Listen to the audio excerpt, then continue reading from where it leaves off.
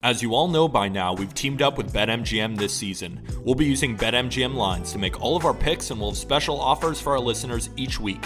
If you haven't signed up for BetMGM yet, use bonus code JustBaseball and you will get up to a $1,500 first bet offer on your first wager with BetMGM. Here's how it works. 1. Download the BetMGM app and sign up using bonus code JustBaseball. 2. Deposit at least $10 and place your first wager on any game. 3. You will receive up to $1,500 in bonus bets if your bet loses. Just make sure you use bonus code JustBaseball when you sign up. Disclaimer. BetMGM.com for terms and conditions and must be 21 or older to wager. U.S. promotional offers not available in D.C., New York, or Ontario. Gambling problem? Call 1-800-GAMBLER in Colorado, D.C., Illinois, Indiana, Kansas, Louisiana, Maryland, Mississippi, New Jersey, Nevada, Ohio, Pennsylvania, Tennessee, Virginia, West Virginia, and Wyoming. Call 877-8-HOPE-NY or text HOPE-NY to 467-369 in New York. Call 1-800-NEXT-STEP in Arizona, 1-800-327-5050 in Massachusetts, 1-800-BETS-OFF in Iowa, and 1-800-270-7117 for confidential help in Michigan, in partnership with Kansas Crossing Casino and Hotel. Don't forget, if you haven't signed up for BetMGM yet, use bonus code JustBaseball and get your $1,500 first bet offer today. And Bonds hits it high. It's a deep. It is out of here. Here comes the hook. Got him. 20 strikeouts. He ties the major league record. Freeze hits it in the air to center. We will see you tomorrow night. The impossible has happened. Goal! Big fly, Ohtani-san! Towards the corner. It's back. It's gone. Welcome to Slam Diego. New week on the Just Baseball show. Happy first, I guess, Monday Night Football game. I'm actually really excited to watch Aaron Rodgers with the Jets, which is odd, but that's kind of the nature of the beast. Jack Aram, we're going to talk about Yoshinobu Yamamoto in Japan, who just threw his second no-hitter. He did it in front of Brian Cashman. This guy, I think he's en route to his third Sawamura Award, which is the Cy Young in the NPB. He could be a big money free agent, so we're going to kind of talk about what that guy could command when he comes stateside next year. The Marlins took 2 from Philly, which was fascinating. Evan Carter got called up by the Texas Rangers. Jason Dominguez hits the men for probably a long time. We'll see how many games he truly misses. Now we got to get into this Steven Strasburg thing. And one of the other podcasts on the Just Baseball Network is doing something really fun this week. So we've got a lot to kind of bounce around with. The Dolphins, how did the Dolphins and the Chargers do? I just took a nap. I don't know. Oh, it was unreal. Great finish. I was watching it on my phone, but they pulled it out at the end. Won by a touchdown. It was a high-scoring game, and Tua threw for, I think, the most yards in an opener. I think it's the 4th most ever, like right behind Dan Marino and Tom Brady and one other guy from the 50s I've never heard of. So definitely a good opener for my Fins. Okay, good. I like that. And you were at Cubs Diamondbacks this weekend. Yeah. You were at the Steel start. You weren't at Gallen's complete game shutout, but you were at Saturday when the D-backs won 3-2 and 10. Yeah, that was a heck of a game. And you can feel the buzz in Chicago. And, Stroman apparently, going to potentially come back, which is exciting. I think they're going to use him in some sort of relief role, right? Because they're not going to be able to build him up in time, and they'd rather have him in some capacity than, try to build him up and throw him straight out in the postseason. Regardless, Marcus Stroman being on that active roster and being able to come into games, I think is only going to inject more life into that team. It was a back and forth game, really close one, really fun. Merrill Kelly shoved, Steele shoved, and D-backs edged it out. But to me, it just feels like, I know Gallen's kind of like closed the gap a little bit with that complete game shutty, but Justin Steele has just been the epitome of consistency. And, we'll talk, we've talked a lot of Cy Young. We'll circle back later, but I did feel like I was watching one of the best pitchers in baseball, just the way that he was.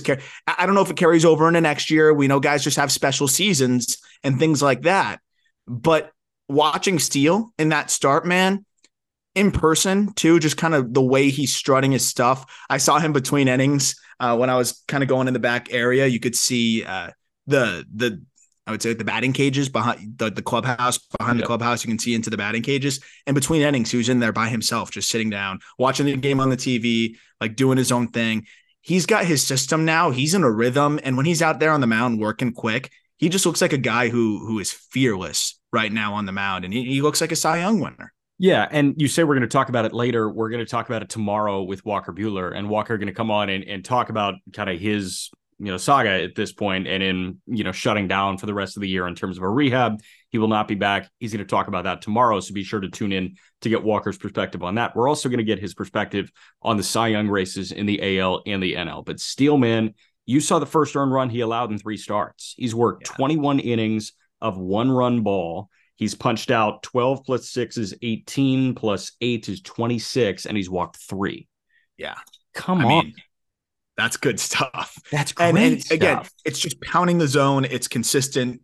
It's tempo. He just looks great. The other side of it was really cool to see Jordan Lawler at the big league level. He looks awesome at shortstop, but man, he looks, the game looks a little quick for him at the plate right now. We'll see if he settles in a little bit, but regardless, I think you look at it like you're getting an uber athletic Nick Ahmed if the bat isn't there yet. If he's not totally translating offensively yet, he's going to give you similar defense to Ahmed at this point. Ahmed isn't exactly the defender he was in his prime. More speed. He stole second base in that game after a fielder's choice.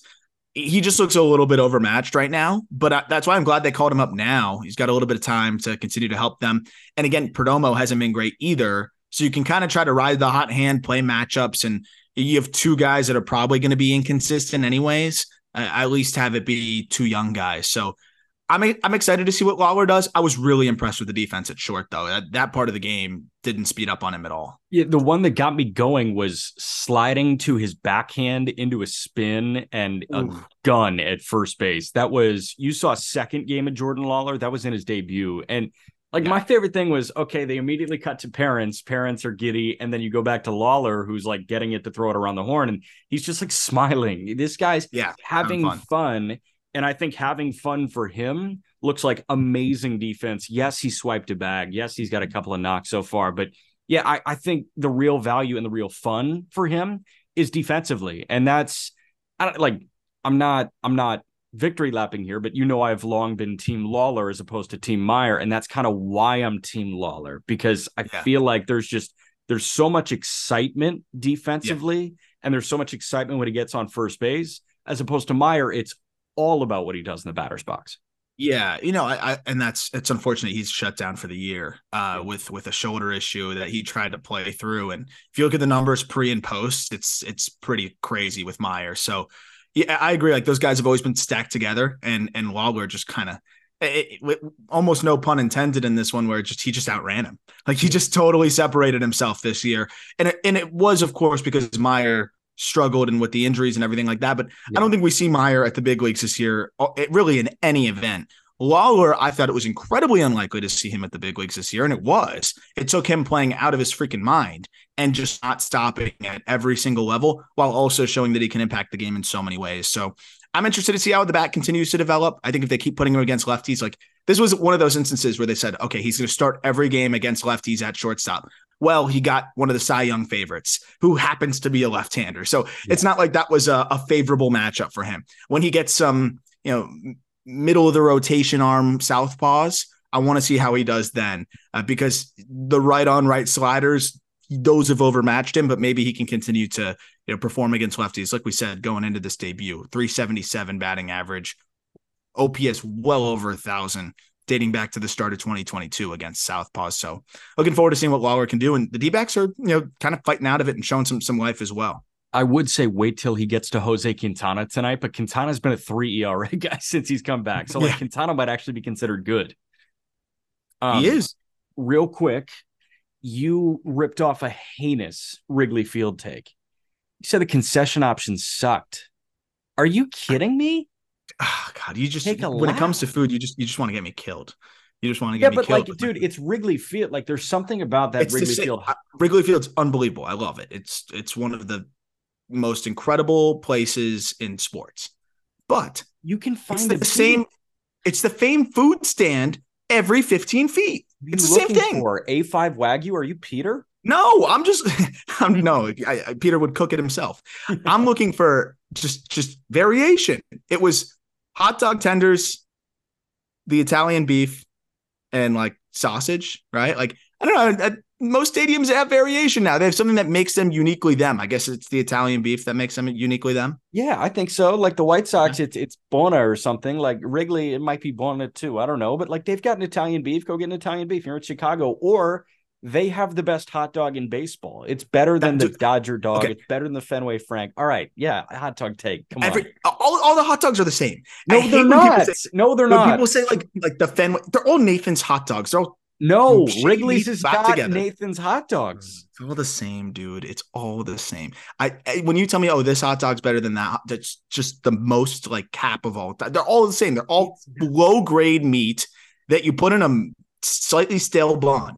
Like that, all the hot dogs are the same. People told me Fenway Franks, disgusting. It's just Fenway like every Franks other hot gross. Dog. No, well, those are special too, apparently. No, man. Wrigley's got the snap of the weenie, man. Come on. That's a good glizzy. Best dog in baseball belongs to Wrigley Field. Okay. Sure I'll get killed for this. Jordan Lawler to Evan Carter. Evan Carter comes up. He's the corresponding move to Adolis Garcia hitting the injured list. I was shocked. Like, honestly, more shocked than the Lawler one because I thought they had enough waiting in AAA, or just like, hey, they'll tap into the depth on the bench and they'll bring up a quadruple A guy to fill in as bench depth, pretty much. Carter, they make the move to, and Carter lasers a single through the pull side for his first big league hit. Yeah. This guy looks right at home, man. And I guess that was on me for not expecting him to look right at home, because he's patient, he's big, he controls his body so well. And dude, like, I don't know. I guess I was expecting a couple games where he looked overmatched to a certain extent because he only had 10 games in AAA. But now, man, I don't know. I think he could just be here to stay. Well, I think he's going to contribute in certain spots. I think it's extremely aggressive. You mentioned the hit to the pull side. Like, he's very much a pull-centric hitter right now. Especially with like the damage that he does, it's pretty much all to the pull side. I think there's some things that like he could clean up in the offseason in terms of what will translate to the big league level. It's out and around the baseball a lot, and I think big league pitchers will kind of expose that a little bit more. So I'm interested to see how he does, as he gets more reps out there. But especially against secondary stuff, he's yanking kind of everything. So if he catches balls in the right spot, he'll have success. I really thought this was kind of a sign of desperation. Like, I love Evan Carter. He's a number 11 prospect for us. And that was when we put out the list amidst some of the struggles he was having at one point in AA. Yeah. I think he's one of the safest and most well-rounded prospects in baseball. He just turned 21. But to me, this was like a desperation move for the Rangers because, like you said, you could call up a quadruple A guy, but if you have a ton of confidence in your team, you just want somebody to plug the leak. You don't really need anything else. But we talk about how this lineup has gotten so much shorter and how this team is just faltered a lot, and Evan Carter has the chance to be one of those rookies that hits the ground running and goes crazy because he's so especially talented. But that said, he also has the potential to get blown up because he just turned 21. You mentioned the lack of reps in AAA and some of the things that you can kind of see in the swing that might get exposed at the big league level at this juncture of his development. So I'm interested to see how it goes. But to me, this was the Rangers saying, give us the highest upside guy, the guy that can maybe give us a shot in the ass and see what happens. And, I agree. He looks comfortable. And the one thing he's going to work counts. He makes a lot of contact. He's going to grind out at bats. He's a good defender, especially if you're not playing him in center. But to me, this was kind of a desperate move. Like, let's try to just shake something up. Yeah, if they weren't desperate, I thought JP Martinez was a shoo-in, and this guy's like 27 years old. He's 33 for 37 in stolen bases. He's hitting 310. He's got a 990 OPS. Like, that was just going to be the guy that they turned to. When I saw Adolis went down, I was like, oh, we're going to see JP Martinez. Like, that'll be a great story when he gets up. But no, like, it's a better story now because he got one of the top prospects in the game. Do I think JP Martinez deserves a big league shot? Yes. Absolutely. Was this the more aggressive decision? Yes, absolutely. Is it going to pay off? I don't know. We'll see. But at the very least, I think you look at it like, how much difference the production going to be? It's probably going to be a quadruple A guy versus Evan Carter. Like, Evan Carter, even if he's not totally contributing consistently. He's still going to run into some balls on his pull side. He's still going to walk. He's fast. He's going to play really good defense, like I said, in corners. He's, I think, a good defensive center fielder. I think that's an underrated aspect of his game. Yeah. But they bring him up and, kind of in the midst of, I would say, not his best stretch. And that's why I was surprised by it. This is a guy that, again, is, I think, trying to work through some things. And you look at some of the performances he's had against secondary stuff at the upper levels. And again, I think that's part of the struggles with the pull happy approach. And he hasn't been as good against secondary stuff this year, but he had a nice little stretch of a few games, and at the end of the AA gets promoted to triple. Brief taste there. We know AAA PCL is not the best for development, so maybe there's some things that he'll continue to learn and develop at the big league level. But again, he has the potential to just kind of have things click and go crazy, and I think they need somebody that has that. Because at the end of the day, he's a number 11 prospect for a reason. It's because he has everyday above average regular potential all-star upside. I just don't know if he's ready to translate that at the big league level yet, but I'm excited to find out, and I'm pumped that they brought him up. I'm always going to be pro aggressive prospect promotion. But yeah, I don't know if this was like the easiest transition for a guy that's still kind of working on some things with his swing. It definitely wasn't, and we'll see if it works. But if there's any team that's like hovering over the panic button that is, in wild card contention right now, it's the Texas Rangers at this point, because of how quickly things have kind of fallen off the rails. Like other teams, it's been a slow burn, and there were points where, San Francisco looked entirely out of it, but then San Francisco couple games stretch, and they have some teams in front of them lose a couple games, and like they look back in it. Texas, it was, damn, they're the best offense in baseball, to then all of a sudden they were on the outside of the wild card picture looking in. So yes, it could have been panic inspired, but you're right. Before we move on to the Martian, what does the best version of Evan Carter look like? Just for Rangers fans to dream on. Is it 330 bombs?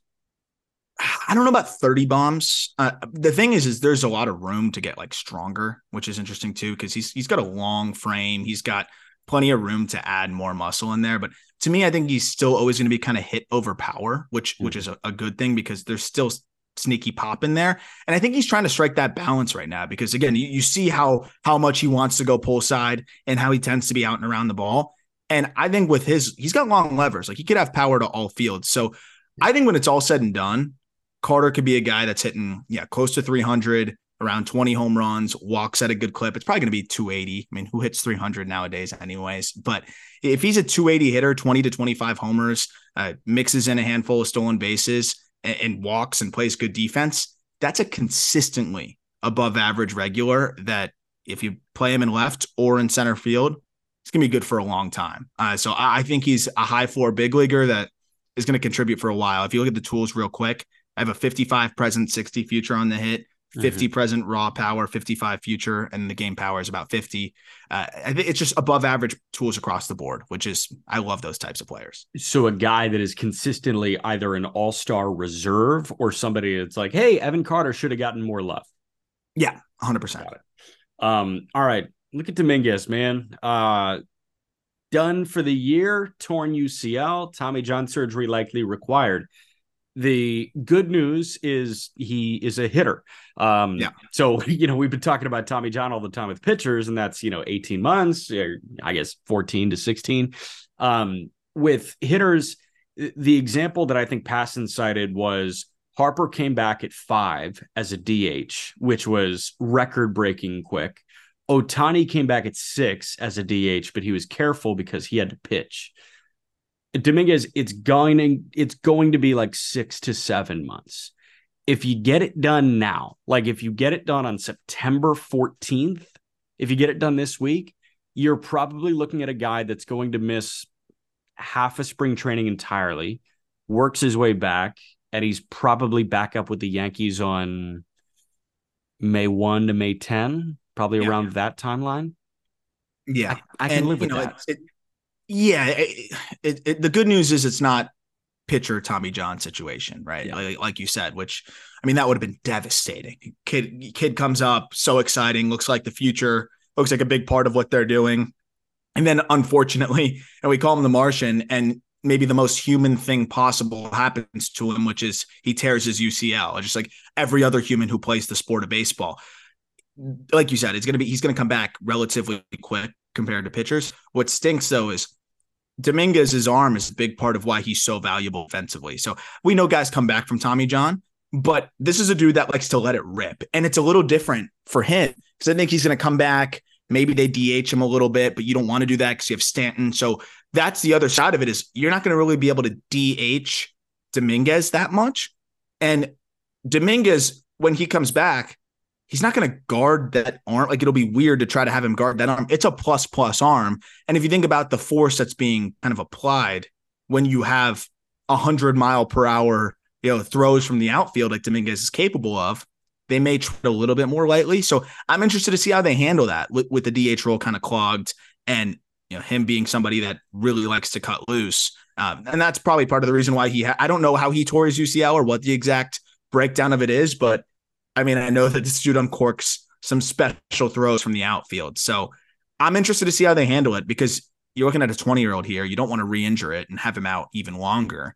But of course, this is a guy that's going to be a big part of your team next year and beyond, and probably is your everyday center fielder next year. So it's a weird spot for the Yankees to be. I imagine they get some insurance policy or just do the classic play judge and center whenever we need somebody to fill in. But it sucks because Dominguez was so much fun. And we were talking about how the Yankees have just been so much more fun to watch with the young guys there. And Dominguez was a big part of that. So you just got me thinking, and I did a quick scroll of Spot Track. Is Stanton the biggest ball and chain in baseball right now? Like, we're going to talk about Strasburg to wrap the show, but Giancarlo Stanton, like, okay, Corbin, but Corbin's deal is almost up. They're paying Stanton at least 25 a year. He's making 32 next year.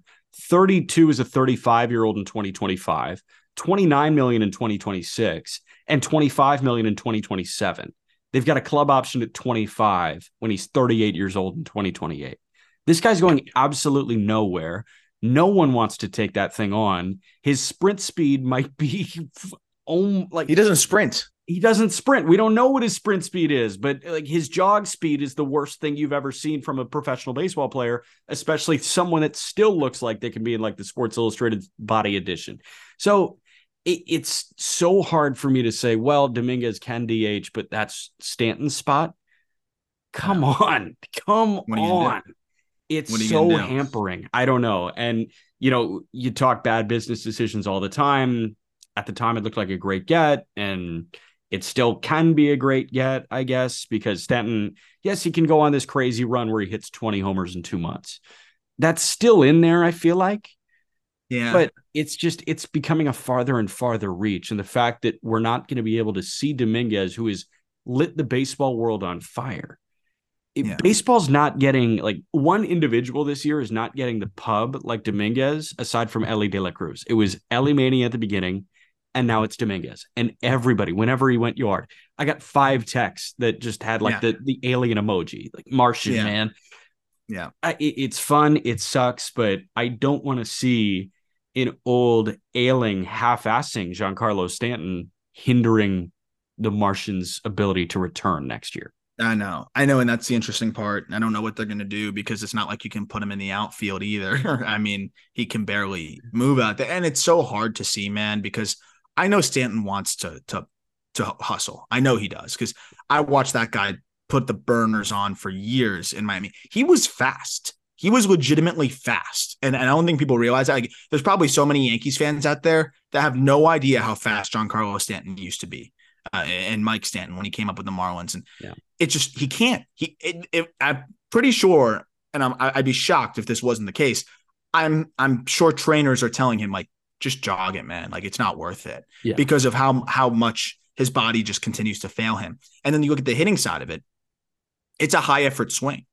And when you have a high effort swing like that and your body's not where it used to be, you're just not going to catch up to shit the way you used to. And that's exactly what's happening. He's just whiffing more and he's just not catching up. And it's really, really, really hard to watch because as far as I'm concerned, Giancarlo Stanton, one of the good guys in terms of just, he never was an issue in Miami, was always well liked there, goes to New York, even through the struggles, the good, the bad, whatever. never an issue with New York media. I was curious how he was going to adjust and, going from pretty much the least covered team in baseball to New York. And he's been nothing but, accountable, and I think very good in the clubhouse there. And every one of his teammates likes him. I know that that's not worth $300 million, but that's why the Marlins didn't get much for him in return. That was even after he had recently won the MVP. People were wary of the contract. So, this is kind of what many teams were afraid of when the Marlins were shopping him, was how's it going to look when he's 33?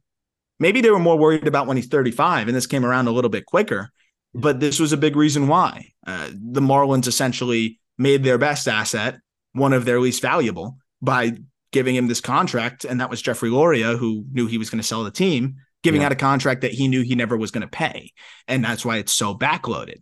It's tough. It's a really bad spot for the Yankees to be. It absolutely handcuffs them, and I don't really see a way that they move off of this unless we see some galaxy brain massive Mike Trout deal where this is sent the other way. Because Mike Trout, let's be honest, that contract, it's Mike Trout, so you take a chance, but that contract could age really horribly with all of the issues and ailments that he has. And as his body might start to fail him a little bit. Remember, he's not 33 yet. Yeah. That could be a swap of contracts, less years owed, and the Yankees add a shit ton of value and prospects on top of that.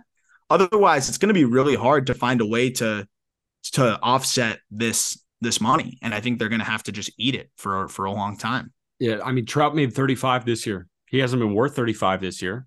Who's to say that he's going to be worth 35 next year? He's owed 35.45 every year through 2030, his age 38 season. That could be abysmal, but it's Mike Trout, like you said. So it's hard to, forecast and say hey, the Stanton deal sucks, but the Trout deal is going to really suck, even though we're talking about a guy that if he retired today is still a Hall of Famer. Real quick, before we get into Steven Strasburg, before we get into the Marlins taking 2 from Philly and Yoshinobu Yamamoto, fantasy football is here. We all run into this issue. You think your squad is better than your buddies, but you're not in the same league. So how can you take home bragging rights? Your solution is Verse Gaming. Their unique platform allows you and your friends to sync your fantasy football team directly from ESPN, Yahoo, or Sleeper and play head-to-head matchups against league mates. Even better, Verse can formulate gambling lines for your specific matchup. So if I'm playing you, Aram, on Verse, I can bet that I'll cover plus 4.5 against you because I know you have Tua and I've got Trevor Lawrence. Verse is introducing a brand new element to fantasy sports. Just download the Verse Fantasy Sports app, and in just a few taps, you can start putting money down on your head-to-head matchups. Once you're signed up, you get a $20 referral bonus if you get your friends to sign up, and even better, they'll receive $50 in promo for using your code. Verse, available in 23 states, including California, Florida, Texas, New York, and Chicagoland, which is where Aram is right now. For more information, visit versegaming.com or find them on your favorite social media platform at Verse Fantasy, VERSE Fantasy. Verse Fantasy, you want in? Sir? I love it. Okay, let's jump to the Marlins, taking 2 of 3 from Philly. And you mentioned it. Who were the starting pitchers in this one? It was, you had in games 2 and 3, I believe it was Johnny Cueto. That was an L, but they hung around. And then they started Stephen O'Kurt on their way to a bullpen game in game 3.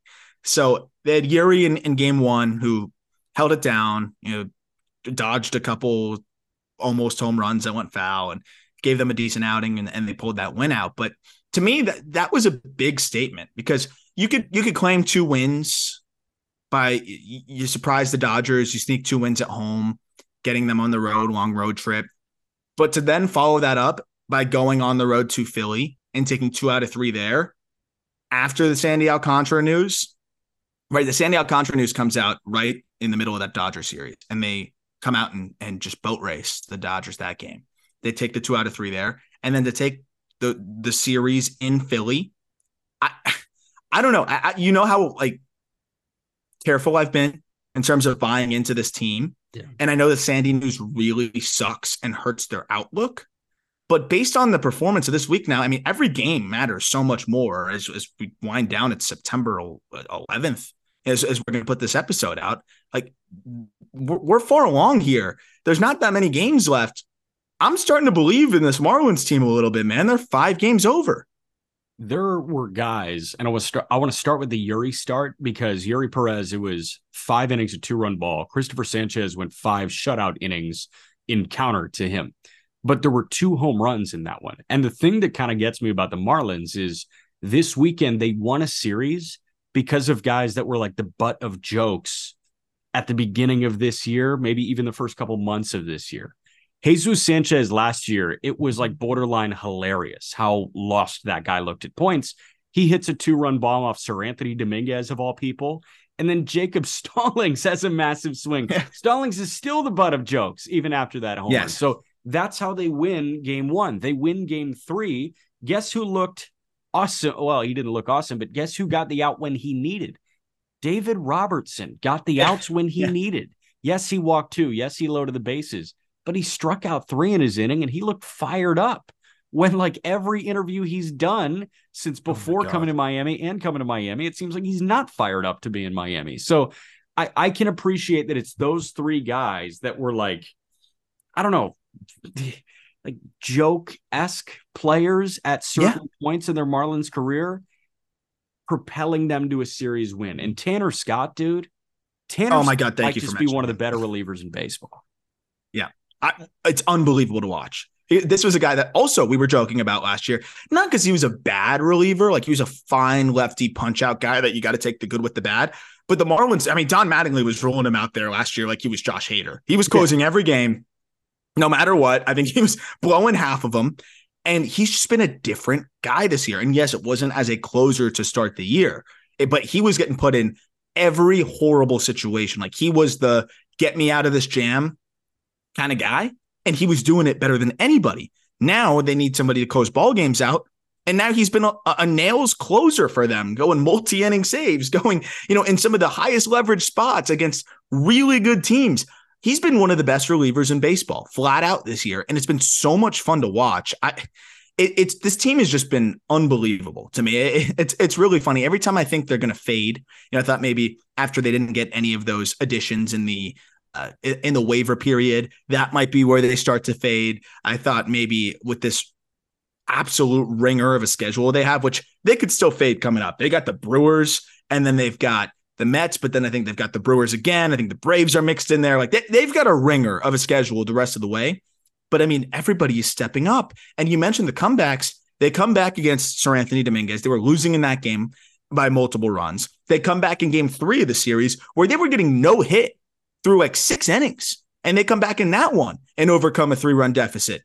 That's the other side of it too, is like this team that has an offense that's kind of middling, just feels like they're never, ever out of it. And by the way, Tanner Scott, of qualified relievers, second in Major League Baseball in FWAR, behind only Felix Bautista. And I like FWAR when you're looking at reliever value here because, we can compare middle reliever or I guess setup guys and higher leverage guys and whatever. And guys that are used more may have a better FWAR because it's a cumulative stat. Of course, Felix Bautista, 1.48 ERA, and he's a full tick above everybody else, or like a David Bednar, 1.95 ERA. But you have a 2.3 from Tanner Scott, but he's pitched in high leverage spots. He's thrown more innings and has more appearances than just about everybody. It's part of the reason why he's been one of the most valuable guys in baseball out of the bullpen. So it's been fun to watch. I think I'm bought in enough to feel like they're going to hang around and make some noise. Well, so that WAR leaderboard, that FWAR leaderboard, if I'm not mistaken, it's Bautista by a wide margin. It's like 2.8 to 2.3 or 2.2. Yep. Yeah. So Bautista, closer exclusive, like 9th inning guy. That's what he was doing. Scott, kind of a Swiss Army knife this year. He's like taken over that closer role since Puck has, shit hit the fan after the All-Star break. But then after that, I mean, I know Bednar's right there. That is closer exclusive. Matt Brash is a setup guy. Brash is up there when it comes to F4. The other one that I want to point to here is win probability added, and that is the leverage number. Alexis Diaz and Felix Bautista tied at 1, 4.22. Tanner Scott's 3. And then you've got Chris Martin out of nowhere. Chris Martin kind of hilarious in that Red Sox bullpen. He's good this year. And then you've got Devin Williams, 5. Tanner Scott's just one of the best. There's no way to look past that. Another one, I'm fully convinced that Brian De La Cruz is a good Major League Baseball player. He went yard on Sunday. Like he's fun. He's a great interview. I love seeing the social stuff the Marlins do with him. He's funny. But man, like that was his 19th homer this year. Yeah. I think that this guy can absolutely be a slightly above average OPS guy, play decent outfield. Yeah. That's the part that drives me nuts. The defense is sometimes it look like he looks better than he is, and the range and the arm is so bad. And that's the part that holds him back F4 wise. Cause I agree. Like he could be a really solid, consistent bat. If he can make some progress with the defense this offseason, I think he can be consistently like a 2.5 win player, which you need those guys. And by the way, they're doing this with Soler out, by the way. Like that's the other big part of this as well. Like we talk about Sandy, but no, like Soler goes out and you have De La Cruz step up. And every time I think De La Cruz is going to like hit a wall, you mentioned it, like he comes up clutch with a big home run and he runs into baseballs. And same thing with Jesus Sanchez. Same thing with this entire team. It's just been wild to watch. And I think I'm bought in. Like I just think they're going to hang in and make some noise. And the bullpen's been so solid all of a sudden. It's just hard to count these guys out, especially the way that they're able to come back late in ball games. I think I'm on the bandwagon with you. You're not on the bandwagon. Like you, Christian Crespo and Ethan Badowski have every right to be there. But I do believe the White Sox are officially eliminated from postseason contention as of Sunday. They're done. They're officially eliminated. I was off that wagon by the All-Star break. Cubs and Marlins. Call me Ethan Badowski, our social gem. Oh my God, I think he's gonna lose his mind if that's the matchup. But it should be pretty fun. I'm looking forward to the kind of final race here. You got the Reds with some reinforcements now coming back as well. Some guys off the injured list. Hunter Green being back in the fold. So it's gonna be a fun little showdown the rest of the way. And the D-backs, I mean, they look good though. I mean, they're starting to show some signs of life again and have been playing a lot better over the last 10. I thought they looked good and matched the energy that we saw at Wrigley. Lourdes Gurriel put on a defensive masterclass in left field, which I've never seen from him before too, by the way. It was fun to see. It's playoff atmosphere now, which is awesome. I can't tell you the last time I've seen the Marlins play meaningful games in September outside of the Mickey Mouse season. It really hasn't been since 2009. And that, I mean, that's a long time ago. Did Sixto start game 1 or game 2 in 2020? In that wild card series, was it game 2? Did Sandy? I think it was game 2. He started game 2. He's in Pensacola now. That's kind of exciting. That's unbelievable. I didn't think he'd throw a pitch from a mound in an actual game for the Marlins again. I genuinely, you got to go fly down to Pensacola. You just got to like touch him on the shoulder, and it's like, you're real. Oh God, dude! I thought once my buddy Griff got promoted from there, I'd never go back. But back. I might have to go back. I might have to go back to for Sixto. I might have to. Yeah. All right. Let's talk Yoshinobu Yamamoto right now. Yeah. And this guy, Roki Sasaki, is the buzz name over in Japan right now. I think the two are Sasaki and Munetaka Murakami because those were the wonderkins that we were talking about. But Yamamoto, man, like he's coming over sooner. He's coming over this year. And B, in terms of recognition and awards and overall statistics, he's been arguably better than Roki Sasaki on the hill in the NPB. Now, Sasaki's 21 years old, and Sasaki, by the way, just returned from an oblique issue and held him out, I think, a month. Mm-hmm. But Yamamoto, his second no-hitter in a year and change. He did this with Brian Cashman sitting front row behind home plate. There were other executives from other teams there. Don't get it twisted. But Cashman was an easy ID, bald head, thick frame glasses. Yamamoto this year is 14-5 with a 1.26 ERA, 145 punch outs, 24 walks in 143 innings of work. Again, he's 25 years old. He's going to be posted this offseason. So we can get into the stuff, and I know that you're going to dive into the pitch by pitch, what they look like in a vacuum, but I'll make my sweeping claim to start, and you can kind of back up why. I think he is the second highest paid pitcher this offseason. Yeah. I still would have put him I think, ahead of Julio Urias based on this year. And obviously now the Urias conversation is a moot point. I think Nola does get paid more than Yamamoto. And I know that you could make the counter argument here, but I think that Yamamoto is an $150+ million pitcher this offseason. Yeah, it's really hard to put the numbers out there because you see like what Kodai Senga got, and you look at it like there's two ways you can look at it. Kodai Senga, was it 75 million that Senga got? 5 for 75. Yeah, you look at it two different ways. One way could be, hey, that's kind of a good barometer. He's going to get a little bit more than that, or whatever, maybe, or still like a third more than that, whatever it may be. But you could also look at it the other way, where it's like people thought that was a bargain, and now it already looks like a massive bargain in terms of how he's pitched, and maybe that inspires people to, teams to be a little bit more aggressive with the numbers that they're willing to throw out. Because let's be honest, if teams could have a do-over on the Kodai Senga sweepstakes, somebody's coming in at 100 million now. I'm fairly positive. At least somebody's beating 75. So yeah. I'm interested. I do agree. I think he's a $150 million pitcher. Does he get that? We'll see. Because I was surprised that Senga only got 75 from what I had seen, from the dives that I'd done and the data that I'd looked into and the numbers that he had. But of course, there's the questions of the baseballs are different. How are they going to throw with a big league ball? And there's plenty of fair questions about that. Senga being older, though, and Yamamoto having turned 25 less than a month ago gives me even more, I think, confidence that I can give a longer term deal and some more money to this guy. Because even if he has an injury at some point in the middle of it, like he's young, you feel better about his ability to get back, less miles on that arm.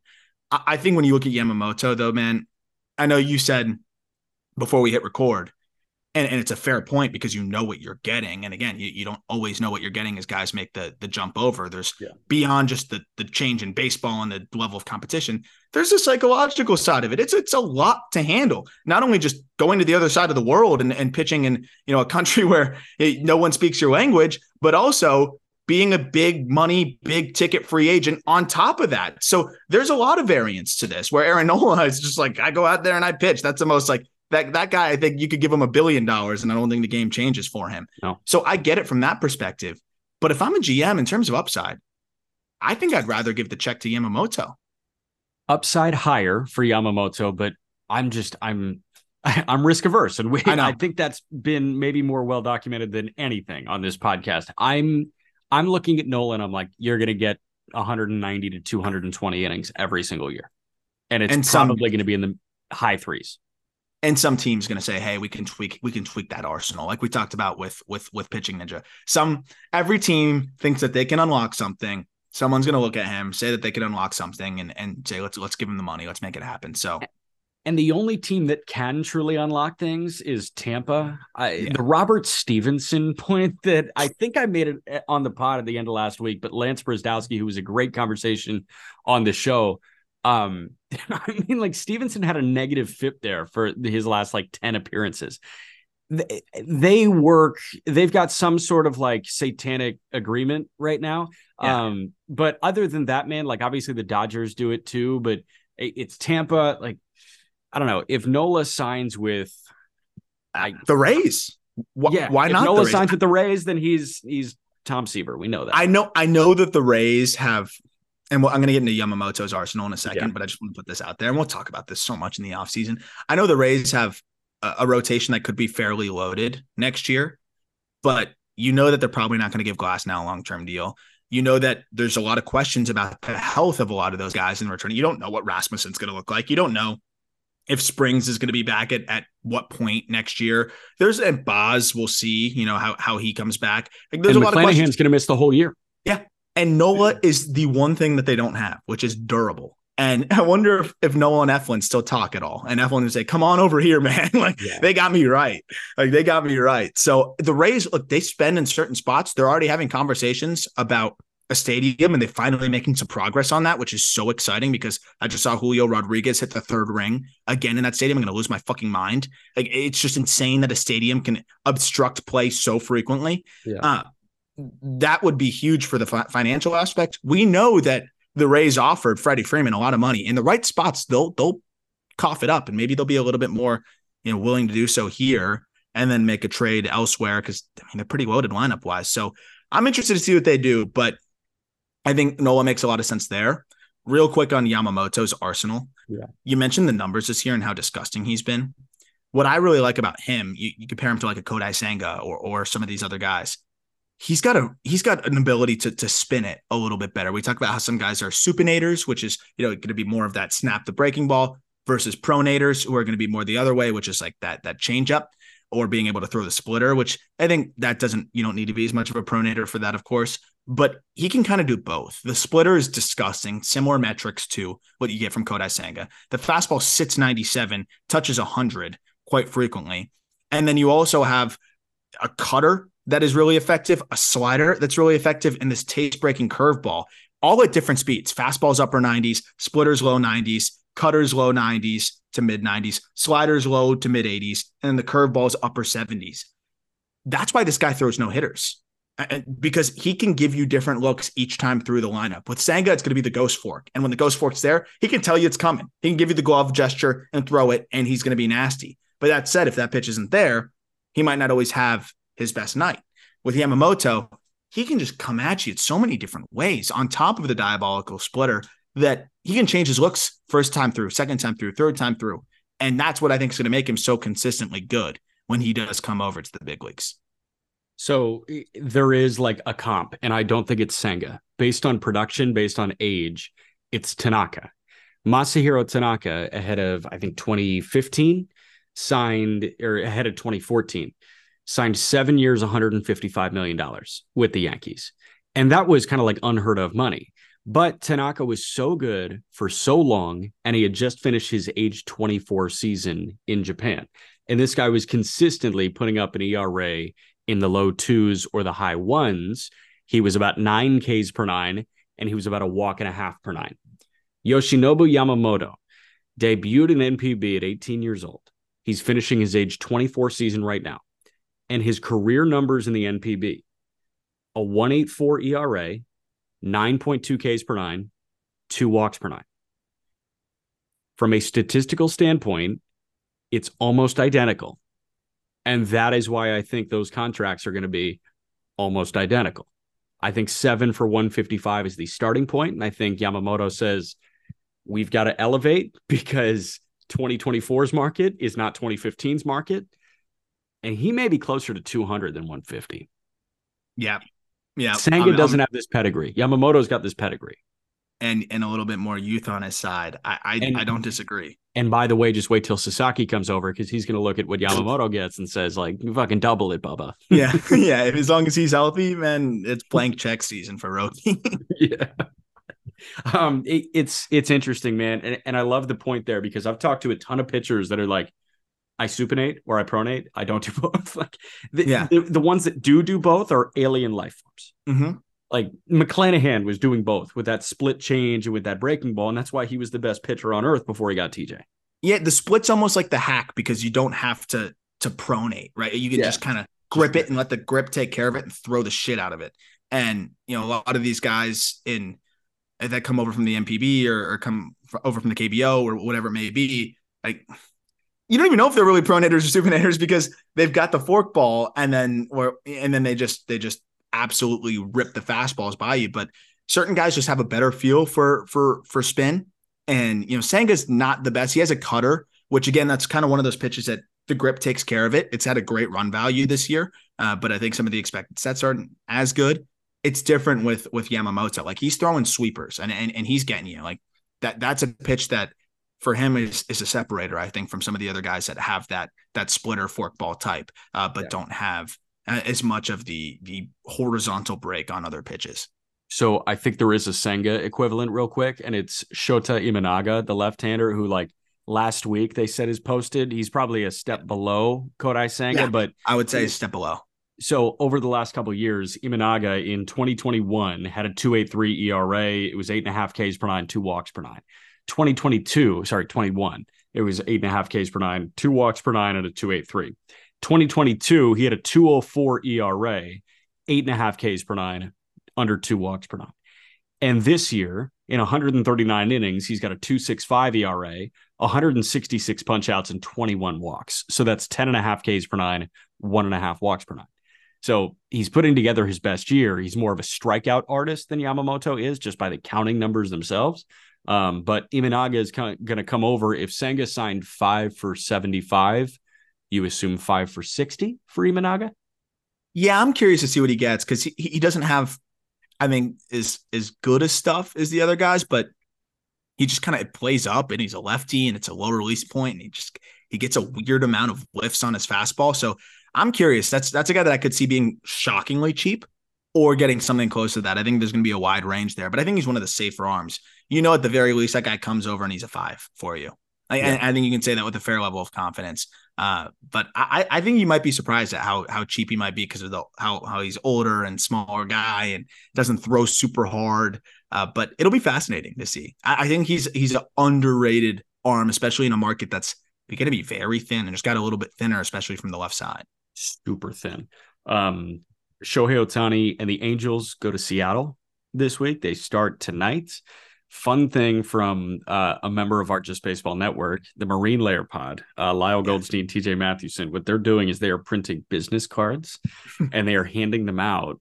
And it's almost orchestrating chants. Like you see the sheet that Duke basketball prints out at Cameron Indoor for the student section. And it's like, hey, here's some personal dirt on each guy. Instead of that, it's encouragement. It's, hey, pass these cards out around the ballpark. And we're going to get the come to Seattle chants going for Shohei Ohtani all week. And they're saying this is our audition for Shohei Ohtani now. Yeah. And the Ohtani, I think it was pre-All-Star break and during the All-Star game when Ohtani was getting those come to Seattle chants. If they can do that for a 3-game stretch, I think it would be a great landing spot. And I love that our guys are taking that initiative. It's so awesome. I think it's so much fun. They're turning into one of the, and not just saying next they're on our network, like they're turning into one of the best, I think, team pods covering the Mariners out there. And they're credentialed. They're talking to these guys pretty much every single day that they're home in Seattle. Yeah. And I mean, they do a great job on the show, but I don't know if you see many people that have that much passion and I think are putting that much effort into it as well. But when I started thinking about it, when I saw what they were doing and trying to orchestrate there in Seattle, and I'm like, it really is a perfect fit. He's not going to throw for a little bit. They don't need him to. There's no rush. When he is ready, then maybe you move one of your controllable arms at that point and you don't have to worry about it. But until then, put him in the DH spot. He's going to crush balls and you'll be fine with that. If there's a team that can probably say, take your sweet damn time when it comes to returning to the mound, it's the Mariners. And then once he comes back, all right, you find a spot for him by trading, a Wu or a Miller or whatever and turning that into another bat for you. Yeah. It would be the perfect landing spot. He wants to win. And that's a team that I think, yes, they've had a long playoff drought that they recently snapped. But I think you look at the Mariners franchise and you have to see the direction. You have a conversation with Jerry Dipoto. I think if you're Shohei Ohtani, you probably come away encouraged. You see the farm system just quickly reloading. You see what they're able to build here. You see the young talent and the controllable rotation. And I think you've got to feel like, hey, this is a great landing spot. You get to stay on the West Coast, which he said he doesn't have to, but I'm sure that's relatively preferred. Yeah. It seems like maybe the perfect landing spot for him if they've got the coin. I love it. And if he wants to pivot to this relief role, he's got to throw the 7th, 8th, and 9th every 5th day because Kirby can only go 6. Oh, God. Yeah, I forgot we should have added that to the docket. Lapse in judgment from George Kirby. That was a really bad claim. 90 pitches through 6. It was a 2-run shot against him in the 7th on his 101st pitch of the night. And in his post-game media scrum, he said, yeah, I wish I wasn't out there for the 7th inning. And that's a really hard thing to stomach, either as a Mariners fan or B, as a baseball fan, because you want your pitcher to be a horse. And it's like, I want the fucking ball. Give me the ball. Kirby clearly didn't want the ball for the 7th, and he made that known. He was expressing frustration. That's really not a good way to do it. I thought that was a big-time brain fart. He apologized for it. But, man, that was a bad look. I think the backlash was kind of eyewash, too, with so many people citing I think you quote tweeted Clemens. Yeah, I did quote Clemens. It's easier to go deep in games consistently when you get a needle in your ass, but that's besides the point. Also, I know I'm supposed to say, oh, well, he threw complete games in the 80s. Okay, fine, whatever. Like it's besides the point. Like it's still a guy that used a competitive advantage to be able to continue to be durable. Like if it was so easy to go deep into games, why'd he do it? But anyways, I thought Clemens had one of the better replies from all of the veterans that I saw. So first, I'll start with this. My first reaction to that was, this is a brutal, brutal quote from Kirby. I love him as a pitcher. I think he's going to be a really good player for a long time. Tough look. 100%. And you can you can say, hey, he's frustrated and he was venting it out. And I think that's 100% what it was, because this is one of the roughest stretches of his career. And he hasn't really faced that much adversity because he's just been so good and so consistent that, it came out the wrong way. He wears his heart on his sleeve. I saw Ryan Devish said, who covers the Mariners as well as anybody on the beat. Yeah. This is a guy that really wears his heart on his sleeve and takes losses and struggles as hard as anybody. And when you cover a team like that and you're in the clubhouse, you see that.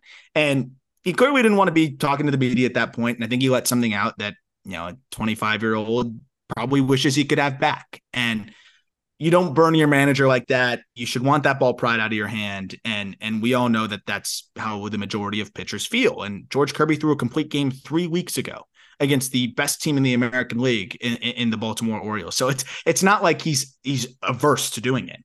And that's where I got really annoyed, and it almost brought me back around full circle, where I'm like, I can't believe I'm now defending George Kirby, because I hated the comment, and I think he already regrets it, and he apologized. And Scott Service still kind of dunked on him after it, and he said he apologized, but he knows whatever. It was like the most dad energy ever. Yeah. That said, some of the quotes that we're getting from like Mark Mulder, like Jared Weaver, and like all of just the classic. I'm sure David Wells chimed in there, by the way, taped over the Nike logo. Dude. And went on a anti-Bud Light rampage. That was just bizarre. Oh, my God. Old Timers Day is just a tough look. Oh, God. The taping over the Nike logo was something else. Like, I don't care. I'm never going to talk about politics, things like that. I don't care. Right. But that's just like, that was the wildest thing I've seen. But also, anyway. Like, how does Bud Light come up at Old Timers Day? Like, that was just the David Wells. He started getting into the pitch clock, and I'm like, well, I wonder why he wouldn't like the pitch clock. But anyways, I feel like it just became this teeing off session for all the old heads. And I love the old head. Like, I've learned some of the more important things I know about baseball from conversations that I've had from players from the 80s and the 90s that I've been fortunate enough to talk to. And I mean, there's so much that is wrong with the game in terms of where it's gone in some ways. But using that as an example of like, oh, this is what analytics have done to kids. Like, this is what analytics are telling. 99% of these pitchers should find me one other instance where a pitcher said, I wish I wasn't out there. I don't even think Blake Snell would say that. No. So it's one of those things where it's like, I get where they're coming from, because the analytics say third time through the lineup, you don't want to be out there, and pitchers are kind of being conditioned to go 5-6 innings. But no pitcher in today's game that's at 90 pitches, other than this one-off with George Kirby, is saying, oh, because of the analytics, I don't want to be out there in the seventh. All these guys want to fucking be out there, and spare me that. Using that as an excuse to just dunk on young players today and say, this is the new mentality that these guys have. No, they fucking don't. Majority of these guys don't. And that's where it was really annoying to me. I'm like, we're really going to do this. And also, defining George Kirby by one emotional quote is also ridiculous. They're calling him, plenty of names that can be put in line with what some men's men like to interpret as that's soft, right? What's the explicit version I can give you of that? I think you can put it together. Yeah. Like, just bizarre stuff. It's so weird. Also, I think you hit the nail on the head with, quote, analytics being the most scapegoat buzzword in all of sports. Here's what the analytics say about Kirby. They say what they say about pretty much every pitcher. Third time through the order and at diminished velocity, he may be hit harder. Was that not the case in the 1960s? When you saw a guy like, oh, Whitey Ford looks tired, maybe we should take him out of the game. Oh my God. Is that analytics? No, that's our bullpen sucks ass because no one cared about bullpens back then. So you're going to ride a tired Whitey Ford. You've got 6 guys throwing 100 from both sides. And then you've got Howie Rose citing Sandy Koufax, who threw with, he called it elbow arthritis, which there's been so many doctors out there that have said, pretty much I can hypothesize that it was a UCL tear. Like, what is your elbow arthritis? Also, Sandy Koufax threw 2 games through elbow arthritis in the World Series, whatever. Sandy Koufax, famously long career, right? Like, I just, again, I don't understand that. Like, it's weird to me how we start to compare these apples to oranges. But just to wrap a bow on that part of it, like, yeah, every pitcher in the history of time has been worse third time through the order, aside from like very, very, very, very few. And it's worth noting that George Kirby actually has a 2.2 ERA through innings 7 through 9 this year. Yes, his numbers third time through the lineup aren't great because he pounds the strike zone, and he's not a guy that's going to go stuff over command. Yeah. And it's funny, like, if there's one guy that the old head should like in terms of how he pitches, Kirby. It should be George Kirby. They liked him before that quote. They loved him before that quote because it was a bad quote.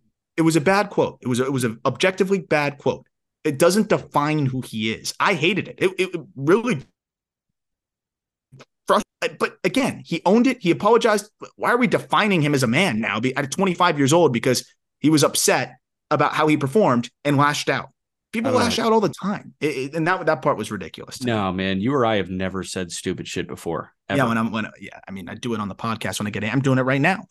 But it's just, seeing the Mark Mulders of the world and the Jared Weavers, who I respect, they've accomplished and forgotten more about baseball than I know. But you also have to embrace change and embrace like that. Not everything is old school versus new school ways. That's just an angry guy lashing out. That doesn't epitomize the gist of the mental approach of pitchers today. Like it just doesn't. For sure. All right. As we wrap, give me the 811 on Steven Strasburg. Like, how do you contextualize this Strasburg Nationals thing? There was supposed to be a retirement ceremony. His family came in. I guess there was an agreement that they were going to pay Strasburg the remainder of the contract if he retired. Then the Nats rebuked that. Pulled back, rebuffed. I think rebuffed is the right one. I don't know. Like, what am I missing here? Can I just read the national statement? Yeah. So by the way, apparently, according to John Heyman, Strasburg's family was in town for this jersey retirement or for his retirement ceremony. I don't know if they were retiring his jersey or what they were doing there. Yeah. But more importantly, he was getting the money no matter what. That's how it works. Like, it's a horrible contract and it sucks for the Nationals. It does. They gave it to him. They didn't insure it. I don't know why they didn't insure it, given his injury history. They knew his injury history. We've talked about that. Like, they kind of knew what they were potentially signing up for, but it was the classic. We saw with Pablo Sandoval, like, oh, we just won the World Series on his back. Like, let's give him the blank check and ride off into the sunset. We're riding high. And that was the classic move that they made there. But now I think all of a sudden, and they're undergoing a lot of overhaul in the system, by the way. They've let go of, I think, over a dozen scouts, like long-term scouts that they've had. They've still been nickel and diming back and forth with Rizzo, their general manager, who, they've made it very clear they want to keep around. The team was going to be for sale. Now it's not. They've got issues with their TV deal and being able to actually fulfill that side of things. And that's not all their fault. That's obviously across the board in the league, but there's a lot of moving parts. So it doesn't surprise me now that a team in a little bit of financial, I would say just in a bad financial spot is maybe trying to find a way to save a few bucks on the amount of money that's owed to him. Because do you have the exact amount before I hit the statement here? I can find it really quickly. Okay, because I know it was a 7-year, $245 million deal that runs through 2026, but it has a lot of, kind of deferrals in it. Yeah. So Strasburg, here we go. Next year he's owed 35, 25 he's owed 35, 26 he's owed 35. Upcoming deferred. Yes, 10 mil deferred to 2027, 10 to 28, 10 to 29, 10 to 2030. So it's like a total like 80-ish. Yeah, and he makes 3.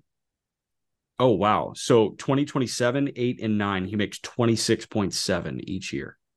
Yeah. So he's owed what? He's owed about 80. Yeah. So I get that they don't want to pay that. I get it. But you gave it to him. The way it works, though, is if you retire, if you file your retirement paperwork, then you don't get paid. Like you're done. You're out of the league. Gil Metch did that because he felt like he was, which I respect, like kind of falling on your sword like that. I think he was owed another $11-12 million when he signed that big deal. And he was good in the front end of it, too. It's not nearly like the situation here, but Gil Metch ends up retiring because of shoulder issues and calls it a day and leaves over $10 million on the table. I appreciate that and I respect that. Everybody has the right to do that, but also Steven Strasburg doesn't have to give up the money that was owed to him. Like I understand that it's unfortunate and sucks for the Nationals, but the quote from the Nationals on after it was canceled, after the whole situation was canceled because he didn't agree to whatever they wanted to agree to, I thought was, first of all, the Lerners almost never issue statements, which is Mark Lerner almost never issues statements. Yeah. And 2, I thought there was a lot of like sassiness and like backhanded shit in this. It is regrettable that private discussions have been made public through anonymous sources attempting to negotiate through the media. While we have been following the process required by the collective bargaining agreement, behind the scenes preparations for a press conference had begun internally. However, no such event was ever confirmed by the team or promoted publicly. It is unfortunate that external leaks in the press have mischaracterized these events. And here's the ominous part. It is our hope that ongoing conversations remain private out of respect for the individuals involved. Until then, we look forward to seeing Steven when we report to spring training. That's the part that really got me. You're going to make this motherfucker report to spring training when he's physically incapable to throw. He has nerve damage. He can't throw. He for portions of, apparently when he stood up for too long, couldn't feel his arm. Like thoracic outlet and then having it kind of come back. He's had major nerve issues. And they'd rather hold him hostage because they know, hey, we'll just kind of play a game of chicken here. It's a disadvantage for the Nationals because they have to keep that 40-man spot. Yes, you can put him on the 60-day IL during the season. But during the offseason, he takes up a 40-man spot. You don't want that. That's a disadvantage for you as a team. Yeah. But they're willing to do that and make him sit it out, like, and he'll have to show up. Like, he'll have to go to spring training because he can get, I'm sure there's stipulations in the contract where they can kind of find him and do things like that. So he's going to have to be there and be paraded around almost embarrassed. Right. Like it's so demoralizing to make him do this. And maybe he could work out a deal and take a little bit less. And that's what they're trying to do right now. I think that's what they're trying to leverage. But it seems like if they had all of this going, they clearly had it planned, even if they announced it publicly or not. The Strasburgs are coming into town. The media members all seemed very sure that this was happening. Clearly somebody, their counsel, somebody stepped up and said, hey, we can leverage a way to save some money here because they're probably looking at the books, seeing how fucked they are financially. And they're saying, hey, we can figure out a way to leverage against Steven here and make him take a little bit less. Yeah. So that's my interpretation of it. It's purely guessing, but that's how it kind of looks. And that statement did nothing but validate that hypothesis to me. Yeah, so I undershot it massively. Actually, I'm looking at this again. So he's owed $35 million in 24, 25, and 26. In 27, he's owed 26.7. In 28, he's owed 26.7. 29, he's owed 26.7. He has deferred $11.5 million each year that this contract has been active. So the Nats 110 million. No, 185 million. It says, I'm looking at Nats canceled Strasburg retirement presser now saying they don't want to pay the full 110 million left. Maybe that doesn't include the deferral. So yeah. So 35 times 3 and then the remainder of this year would get them to 110, but that's not including the deferred money, which adds another $80 million. Yeah. It's crazy. Yeah. So yeah, this is a lot of money that we're talking about here. I get it. But again, don't make it sound like you're going to do one thing and then renege and do another. And I think that's clearly what was happening here. And okay, make Strasburg go to spring training. He's going to go there, fail a physical, be demoralized, and go to the IL. Like if you want to sit on that 40-man spot being clogged up every offseason for the remainder of time, like, okay, do that, I guess. So fall of 2019, you remember Syracuse played Liberty in football and Hugh Freeze had that infection on his back, I want to say, or some sort of infection. He was bedridden. So he coached from a hospital bed in a suite. And you've got that photo of Dino Babers pointing up to Hugh Freeze and Freeze pointing down from the hospital bed. Do you remember that? Yeah. That's kind of what they're going to do with Strasburg. I feel like he's going to be in a suite at the spring training ballpark and he's going to be in a hospital bed, pointing down on everybody as the Hugh Freeze element. The last thing I'll say, what's your thoughts? I mean, I just kind of went off on the optics of it. I guess I understand the national side of it of wanting to recoup some of the money because he has not pitched in 3 years. They've paid him the last 3 years pretty much too. And there's a lot of money on the table, but again, they gave it to him. And Scott Boras isn't backing down. That's his agent, by the way. So even if Steven maybe wants to just put an end to this, and by the way, I mentioned it a couple of times on the show, after that brutal start, the last start of his career, he couldn't have been more kind and open and just willing to answer anything. Yeah. And he's been a pro's pro since day one. So it's shocking to me that one of the best and most important players in their franchise's history, no matter how poorly it's ended, is getting this kind of treatment because they are this much. I think they're this hell bent on saving money, which it's a lot of fucking money. It's a lot. is it that much different than what the Yankees might have to be dealing with Stanton? Like, yes, he's playing. Is it that much better that he's playing right now? Like, there's plenty of other contracts that are, I mean, this is the worst, but that are close to as bad or really bad. Like, how did the Prince Fielder situation go? What did he get? Wasn't that contract insured? Also, again, it's kind of their fault. Insure the fucking contract on a guy. Maybe they couldn't get a policy. Maybe they couldn't get a policy. Right. So the fact that the Nats didn't get the contract insured is fascinating to me. And I don't know the intricacies of that. Yeah, maybe they couldn't have gotten a policy. Yeah, I mean, I guess I just view it from the optics standpoint. And if I was between the two, I would just say, well, this is a big clusterfuck. You guys figure it out. Like I would want nothing to do with this. Yeah. I think that's I would want nothing to do with this because, yeah, would the Nats like to have 100 of that 185 left? Mm-hmm. Absolutely. I understand that they don't want to just like give $185 million to a guy that's pretty much an ambassador for the organization. And you pretty much spoiled that relationship now, but also like, damn it, dude. Yeah. Oh, you know who probably wants that money just as bad, even if it's 10% of it? Scott Boras. And Boras ain't going to back down. So I agree. I think Strasburg's probably hands up saying, go do what you got to do.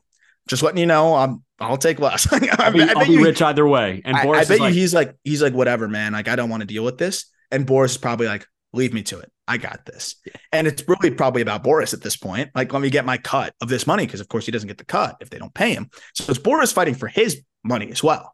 So I think that's the really interesting wrinkle of it. And that's what I kind of got as well from the quote is like Steven's getting caught in the crosshairs here. It's like, we look forward to Steven reporting the spring train. Like, that's posturing and language that is, I think, directed at Scott Boras. And it's like, how much are you going to let Steven go through before you just back down a little bit? That's kind of how I sense it. So I'm interested to see how this continues to unfold because this is some high drama. And in a way that it just, this poor guy, man, like he already had his career taken from him in terms of how much longer we thought it could be. And now he has to have such a chaotic end to things. I just hope we get to a solution soon. Credit for him for trying for this long. It's been since 2020. Yeah. I would have thrown the towel in like midway through 21. I think if I felt as shitty as he probably did, but the fact that it took until the end of the 23 season for this all to come to a head is like commendable for him. Like, this guy gave every ounce of his effort to come back to a major league mound and he just couldn't do it. Yeah. And his body wouldn't let him. So, all right, that's it. Walker Buehler tomorrow. Good conversation with Walker, with Peter Apple. And then Aram and Peter will talk to you on Wednesday. Look out for the call-up mailbag coming early this week. And every link you need is in the episode description. We will talk to you guys tomorrow.